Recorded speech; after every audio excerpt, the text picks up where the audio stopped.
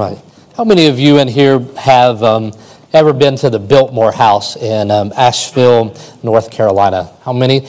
Right. How many of you know of the place if you've never been to it? Okay. Seems like most of us. I've heard about it on occasion, but a few weeks ago when Stephanie and I were in North Carolina for a wedding, we went to a place that there was a waterfall. The bride and groom said, you should really do a waterfall you should go hike to a waterfall. And I thought the last thing that I want to do on the way of a wedding is get lost in the woods. That would be just horrifying to me. They said, well, there's one you can drive to. So that's the one we chose to go to.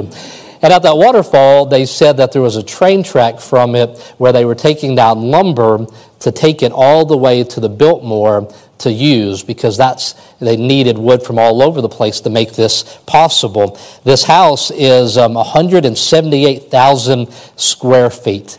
That's 4 acres of floor space, 250 rooms, 35 bedrooms, 2.5 baths. No, I'm just kidding. 43 bedrooms or bathrooms and 65 fireplaces, 3 kitchens, and it even had an elevator, even though it was built back in 1895, and a centrally controlled clock, fire alarms, all kinds of things. Now it has 300 Roombas going around cleaning everything, all right? But I don't know much about it, but that intrigued me. I thought that's incredible. I'm interested, and I know they decorate it for Christmas. I heard it's a wonderful place to go, and learning a little bit about the Vanderbilt family. Are any of you experts on the Vanderbilt family in here? Good. My illustration will be so much better. I'll just make it up as I go. All right. Well, Cornelius Vanderbilt, he gave $1 million to what's now Vanderbilt Hospital. And back in those days, you gave $1 million, the hospital would be named after you. And many stories I read about of different grandchildren building different houses that had different names. And one of the relatives doubled the family's estate, and then the next one didn't raise it much, but he very, very generous. And it's just fascinating to see. These were billionaires. They didn't have billions, but equivalent to what we'd have now. These were billionaire families. Just so much money. But in 1973, the Vanderbilts held a big family reunion at the namesake at Vanderbilt University, and 120 people that were direct descendants attended. And among them, there was not a single millionaire among them. From 1895, when this biggest house, I believe, built in America, till 1973, there's not a single millionaire among them. I'm certainly not judging a family by not having millionaires, and I'm glad God loves all of us, and that's not the point. But the contrast between this family that had enough money that is simply maintaining it ought to left them with millions and millions of dollars over the time they now get to a place. I am not a Dave Ramsey certified financial coach, all right? There's a lot of things I don't understand about finances. I did like the word problems been in school in math, but that's about as far as my math went. But a few things that we probably know are true. You can't ever be grateful for anything that you feel entitled to. I know that to be true. You'll never feel grateful for something that you feel entitled to. That would have been a struggle for the Vanderbilts. They grew up in homes like that, so they expected that they would have homes like that, even when they couldn't afford it. Spending money will bring a different group of friends than making money will bring, right? When you're spending money, a lot of people show up that may not be the best for you, but when you're working hard and earning it, there's a different group. And then thirdly, I would just say there was something about those original group of Vanderbilts that wasn't true 100 years later. There was some truth, some principles that were not constantly being affirmed, that kind of slipped away generation by generation. That's where we ended last week. Constantly affirm. As one person said, Martin Luther said, beat it over their heads. Constantly come back to the truth of the gospel. Constantly come back to the place where we are grateful for what God has done. So a big overview says, the scripture says that the way we behave is determined by what we believe. It's repeated throughout this book. Sound doctrine should lead to sound living. These people didn't believe correctly. They taught false doctrine, and as a result, they were not profitable. They did not do good works because they believed wrong. And we're told that we are to affirm constantly those that have believed in God, that we should be careful to maintain good works, and those things are profitable. We're told to disciple the next generation in chapter 2, and then avoid foolish questions, and in doing so, we have this unified goal as God's people of the redeemed in Titus 2:10, The main verse, I would say, for the main theme of this book is that we might adorn the doctrines of God, our Savior, in all things, that our life would reflect the clear understanding of God's Word. Now in our reading today in verse number 14, we're reminded as this ends that this is a group project. This is something that we do together. It says in verse 14, and it says, let ours also learn to maintain good work. That and let ours. Online, if you the sermons are placed online, the outlines you could follow, and oftentimes there's footnotes or quotes, or if you listen to it online, that's the title for the day, and let ours also. That expression from Paul to Titus, that let ours, it is the Christians that make up the church. It's that everybody in these churches inside of Crete do this. It also says also, which was to tell Titus, this isn't just something for everybody in the church. This is something that you should be leading the way in and be the type of person who is looking to meet the pressing or urgent needs of other people. That's what we have in the scripture here today. That one of the good works that we are to be about as God's redeemed is meeting the needs of one another. How we will behave will always be determined by what we believe, and what we will believe will be influenced by who we listen to. Our friendships matter. Who we give our ear to is going to affect our heart. The places we go, the people we see, it affects us. We preach it to our teenagers, but it's not any less true the older that you get. And so, as we overlap in the last week, didn't give much time on this, but God's Word tells us that in verse number 10, that a man that is a heretic after the first and second admonition reject, knowing that he is such as subverted and sinneth, being condemned of himself. A person who is teaching false doctrine, we go to him and we see that they are self-willed, and so they are self-condemned. They're teaching something that is wrong. Gave an example from 1 Timothy about people that were teaching against a bodily resurrection, something that's very important to us as Christians and the hope that we have. In the Clark commentary, he says this, labor to convince him of his error, but if he will not receive instruction, if he has shut his heart against conviction, then burn him alive. No, not really. That's what he said. No, don't do that. It says, No, even demonstrably a heretic, a person that's clearly a heretic, clearly a person that's teaching false teaching in any sense of the word, a person that is a disturber of peace of the church, God gives no man any authority over him but to shun him, do him no harm in body, soul, character, or substance, hold no communion with him, but leave him to God. Christian people have never been for the killing of people that disagreed with us. That the kindness of God came into this world, that you have a choice. You can disagree with us, but we are going to lovingly share the gospel. And any kind of Christian history where Christians were killing other Christians for disobeying, those are not people that were living in accordance to God's word.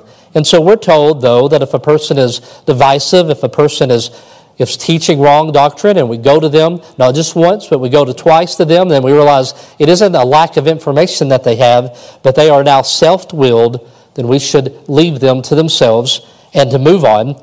And it goes against the prayer request that Jesus gives in John 17:21. They that all may be one as thy Father art in me.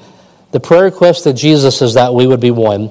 And so those that are divisive, that teach wrong doctrine, we go to them in kindness and love, and then we allow them to themselves, and we move on.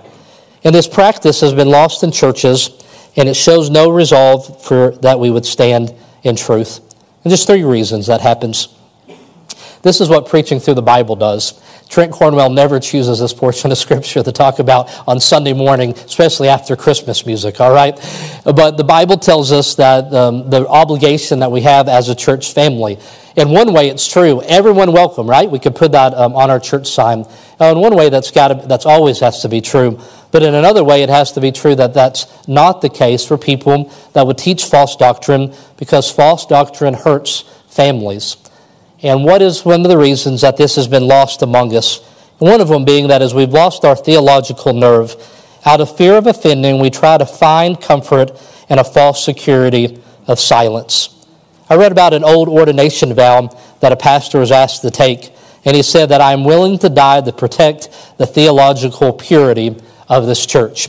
Well, I never signed that document. I should be willing to, and you should be willing to sign it with me.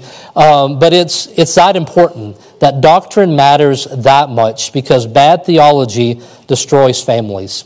That there could come a day that people would come in here and they would not hear the gospel. And the reason that happened was because some generation inside of this church became silent, and we did not constantly affirm what really mattered. And so I ask that you would pray for me, and I hope that you do. Pray that I would be a man of valor. That means that I'd have courage on behalf of other people, and that you would join me. Second, that we churches are often overcome with moral compromise. Churches look and act so much like the world that they hardly ever know when we begin where we should ever begin. And then lastly, we're just simply and sadly biblically illiterate.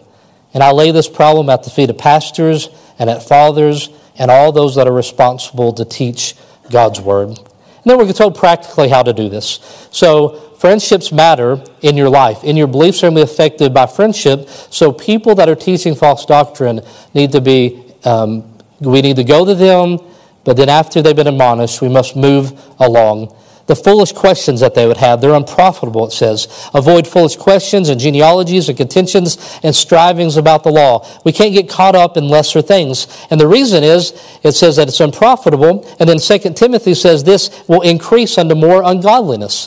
The more we focus on the lesser things and the smaller things, the smaller and smaller our view gets. The less and less important the gospel gets. And then it confuses the hearers. In 2 Timothy chapter 2, verse 4, it says it subverts the hearers, that the world will be confused.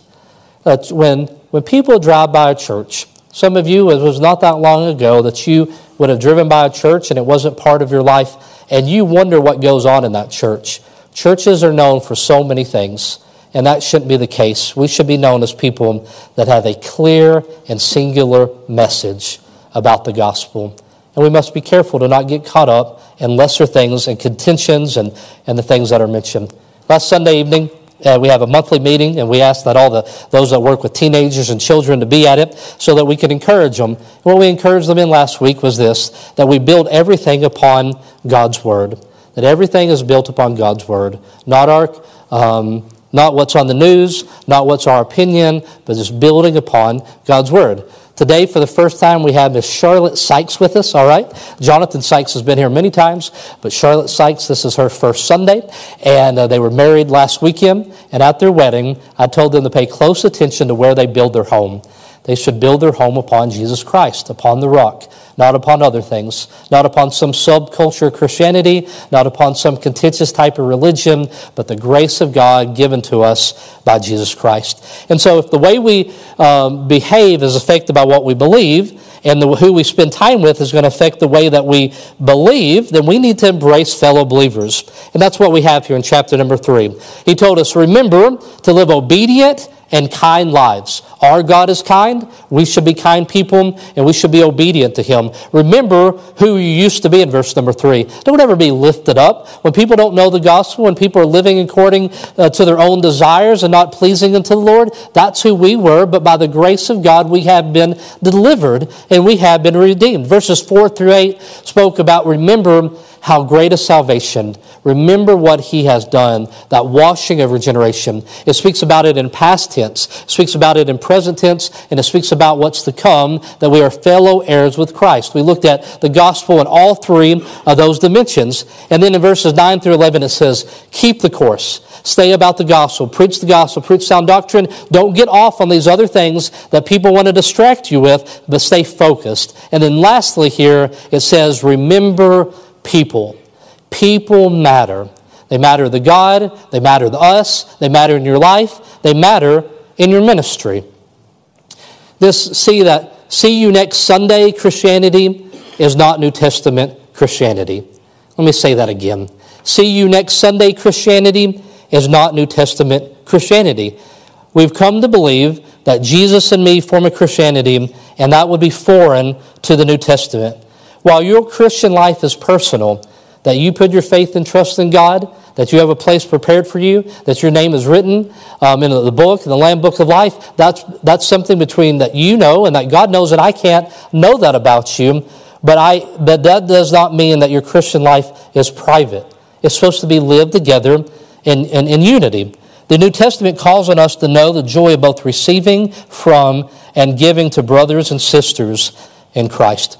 David Du Bois likes to play volleyball in his backyard. I know some of y'all go over there. Have you ever heard of Beat Bob, the one-man champion volleyball team? Anybody ever heard of this guy? Travis, you ever played against him? Are you just really excited about my story about this guy? You've heard about him, all right? And so Beat Bob, he'll play people, but he gets he'll be on the one side of the net, and he could play an entire volleyball team, and was undefeated for a long time. But the only problem is that's not how volleyball works. You don't get to hit the ball 3 times. So he's disqualified every time he plays the game because that is not how volleyball is made to work. And so it may be entertaining and it may look good, it may be impressive, but that's not the game of volleyball.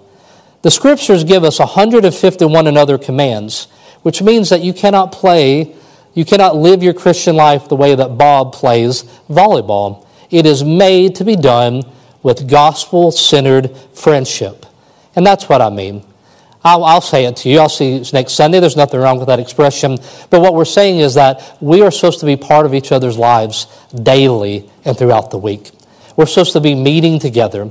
There's wonderful, fun ways we meet together. We watched a parade together last night, or some ladies took Grace White out for some food because she was missing home and being in Bolivia. And that encouragement that they gave her is now a blessing to my family because an encouraged Grace White is teaching children's church, and my daughter's in there. And there's just a lot of wonderful ways that we get together as a church. But then there's also responsibilities that we have to one another, and I'll show that to you.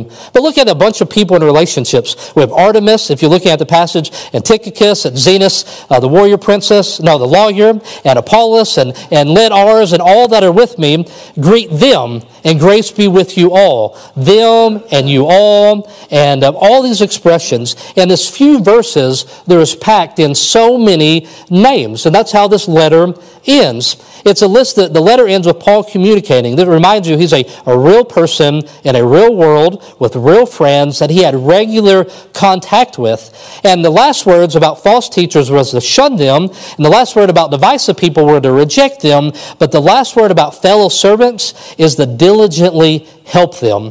You see, there's friendships in our lives that are profitable and that are helpful. First of all, I want you to see that gospel friendships were understood as a vital part of ministry in the New Testament.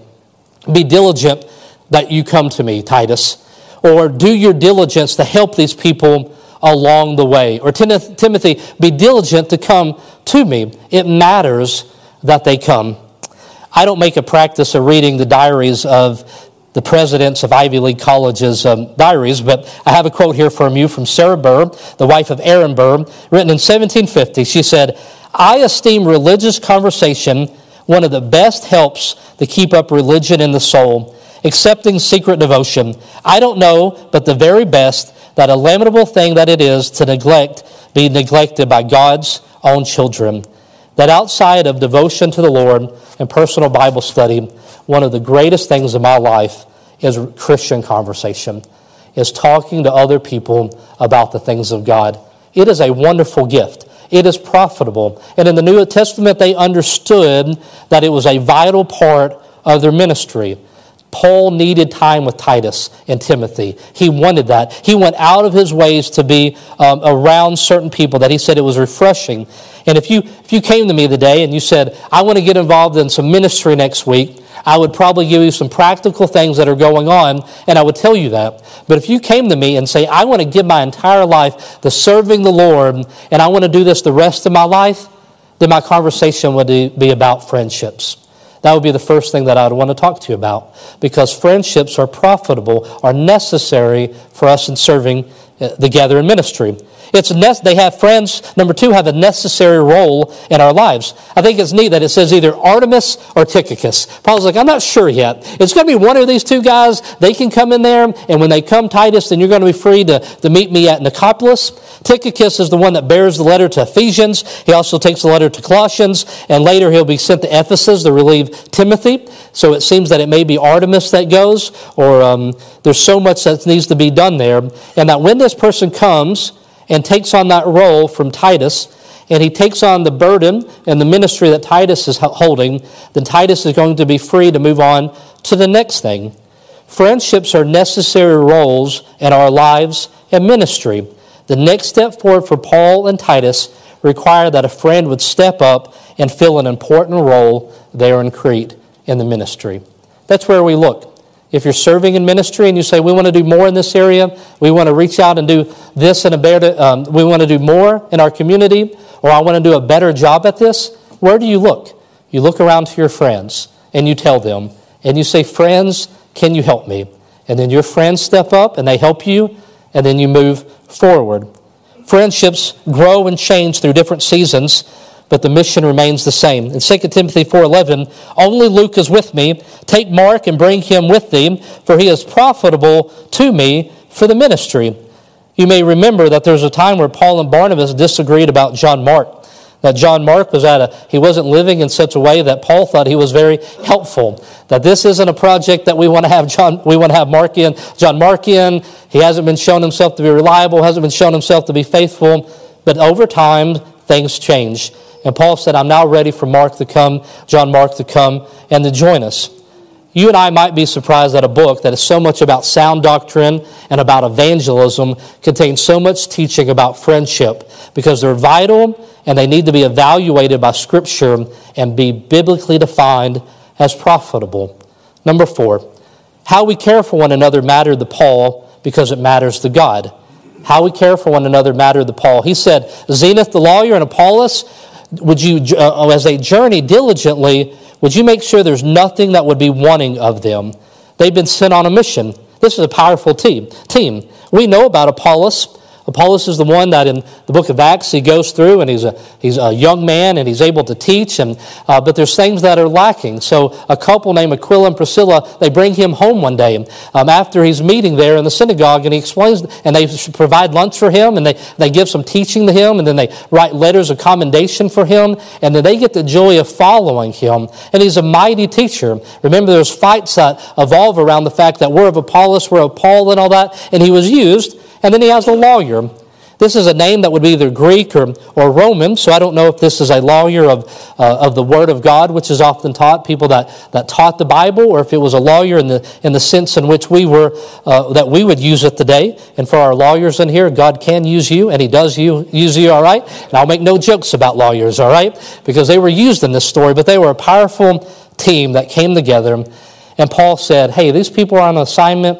They're on a mission from God. Would you help them along their way? Make it so that there's nothing that is wanting. As I read that, I paused, and I just became overcome with emotion. I'm just grateful. 20 years ago this month, I took my first position in vocational ministry, which means for 20 years of my life, people like you have met my needs and the needs of my family. And at no point have I ever wanted or have ever lacked for anything that I truly need. That your expression to God met my needs. And that's wonderful. I felt that, and I experienced it, and I'm just so very grateful for it. And it also makes me go back to that story of the Vanderbilts, and I wonder about the misplaced priorities. And I wonder what 100 years from now a meeting of the Cornwells will meet. Probably not at a university, all right? But they will probably meet someday, and what will be true about them. And I pray that it's a group of people who never feel themselves entitled, but they're always grateful that God has met their needs and that God's done something. I pray it's a group of people that love the church. They love the friendships. They're a group of people that when they move into a new area, like many of you have, they immediately look for God's people, because it's among the church and God's people that they're going to find the people that they want to spend their lives with. And then lastly here, a commitment to following Jesus should be evidently shown in our care for one another. The way that we care for one another should show that we are His disciples. John 13:35. But this shall all men know that you are my disciples, if you have love one to another. And our love one to another can be demonstrated, and it should be. Love is not just a feeling, but it's an action on behalf of other people. And so the last word on relationships between all of you is that we would learn to do good deeds to meet pressing or necessary needs. Titus 3:14. And let ours also learn to maintain good works for necessary uses, that they be not unfruitful. One of the ways that we meet one another's needs, necessary or pressing or urgent needs, is that we know that we have a responsibility one to another, that we're part of the same body. We saw Steve and Maria at the ballet for Lorelei on the other night, and Steve told us that he was at his desk, and Maria came by and said, "Steve, we got to go." And he said he jumped up and he was going and said, "But where are we going?" You know, he just trusted that she knew where they were supposed to be, and he got up and he was moving because there's a relationship there. There's a responsibility. He could trust her in a relationship because they know that they are one. Inside of this room, you should know that we have a responsibility one to another, that the burdens that you carry are a responsibility that I have, and the burdens that I carry are the ones that are a responsibility that you have. I told you at the beginning that if we didn't preach through the Bible, that you would hear some kind of message like this about every third sermon from me, because I think it's the most remarkable thing in all of the world. My childhood growing up was a stark contrast between the effects of the world and how much it disappointed me and how painful and harsh it seemed, and the wonderful warmth I felt among God's people and how well they took care of me and my single mom and my siblings. And I just think it's the most wonderful thing in all of the world. I just love the church. I love the way that it's designed. I love God's wisdom being demonstrated in it. And then so first of all, you've got to take a sense of responsibility one to another. So see you next Sunday. It's just the starting point. But see you on Wednesday morning when we get together to pray. See you on Thursday afternoon when we get over and help so-and-so. See you on Saturday as we celebrate something together. As God's people, we need to be more than just see you next Sunday. We should be responsible for one another, sharing our lives. Final word in friends is love. People will engage in good deeds to meet pressing needs when they faithfully love each other. That's in verse 15. And that all men that are with me salute thee. Greet them that love us in the faith. Grace be with you all. Amen. So he's writing and he says, hey, I want you to greet all the people in that church. And how did he describe it? I want you to greet all those people that love me because I love them as well. That was a description of those people. It was people that loved us in the faith, that the gospel had created a relationship between us that was defining of them. And then another way that this is going to happen, so there must be a love that you have for fellow believers, which isn't something that you make on your own. It's the grace of God that he's done in our lives. But there has to be an awareness of the needs of others. This is why seeing you next week is not sufficient.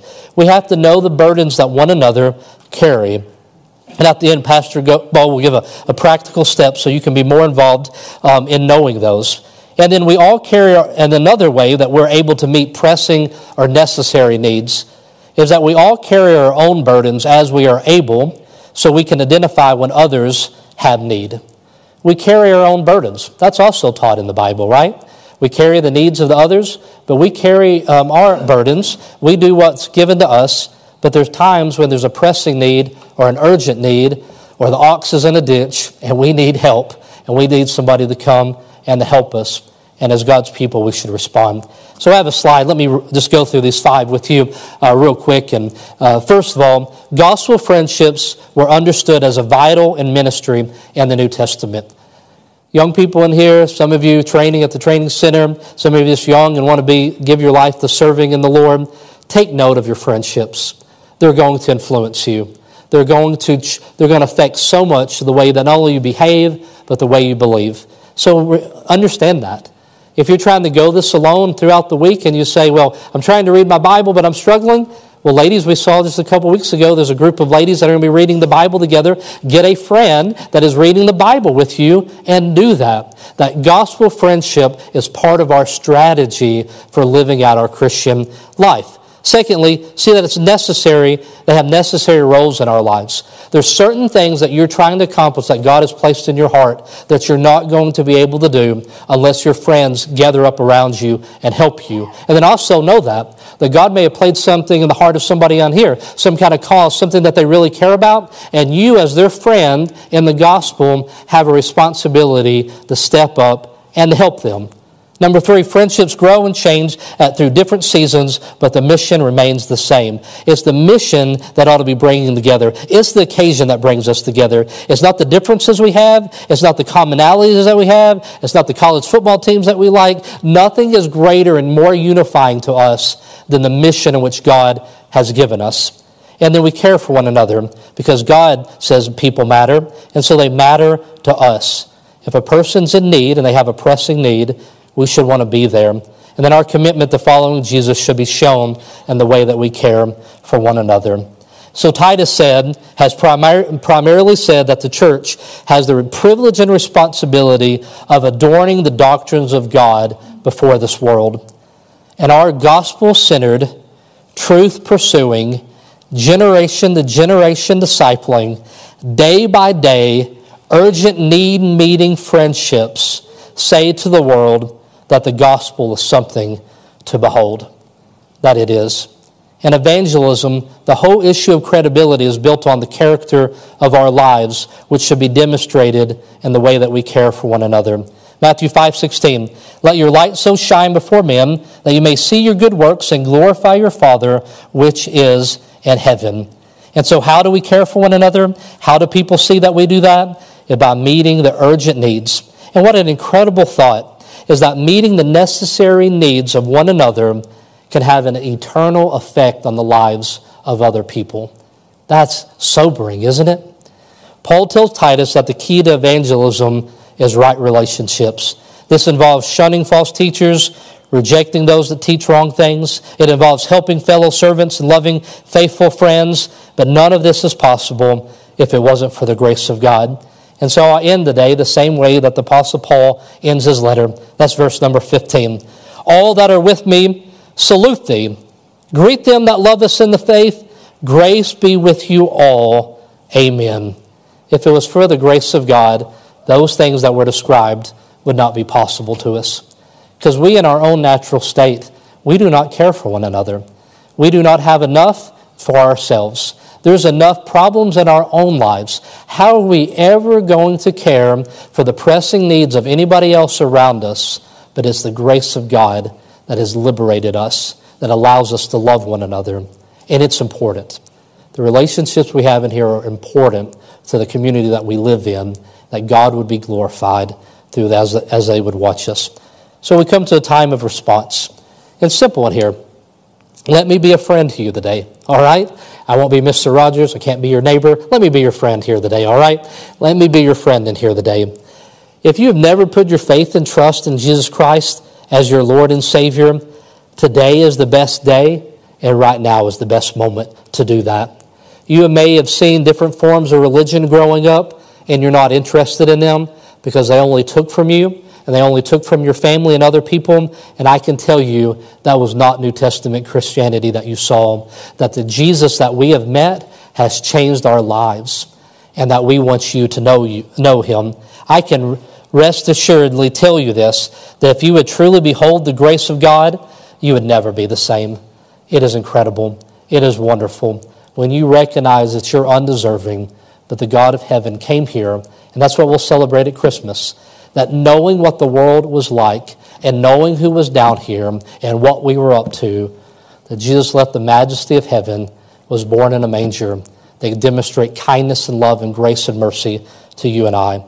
And we desire in our lives to reflect the goodness of God. We Christians often fall short, but God remains faithful and good. And so there's a wonderful gift that we can extend to you today. And believers in here, first of all, would you do as I have done, just rejoice. Your life has just been filled with wonderful friendships. Some of you moved in this area completely as strangers, and now we get to celebrate as family together. What a wonderful blessing, isn't that God given us? We get to watch each other's kids grow up. We get help when needed. I get to borrow David Du Bois' tools and return them about half the time to him, all right? And we're still friends, all right? There are pressing needs that we have that are being met. And that's not just because the person in here is good. It's because God is good and that God loves you, and He demonstrates that love through the fellow believers among us in here. And so here's a good moment for reevaluation. Titus 2:10. It says that we might adorn the doctrine of God, our Savior, in all things. All right? Verse number 10 there, that in all things that the doctrine would be shown. And so consider that, would you? In all things, in your life, is the doctrine of God. So reevaluate everything in your life. How is your life being used to show of the doctrine of God? And God has offered you so much more than just saying, I'll see you next Sunday from this church family. And so as you meet in 4 years today or on different days and you go to leave, and it always seems that the men want to leave quicker than the men, and the men are out there waiting in the parking lot for their lives, could I encourage you during that time to have a conversation with somebody? And don't say, I'll see you next Sunday. Say, hey, why don't we get together this week?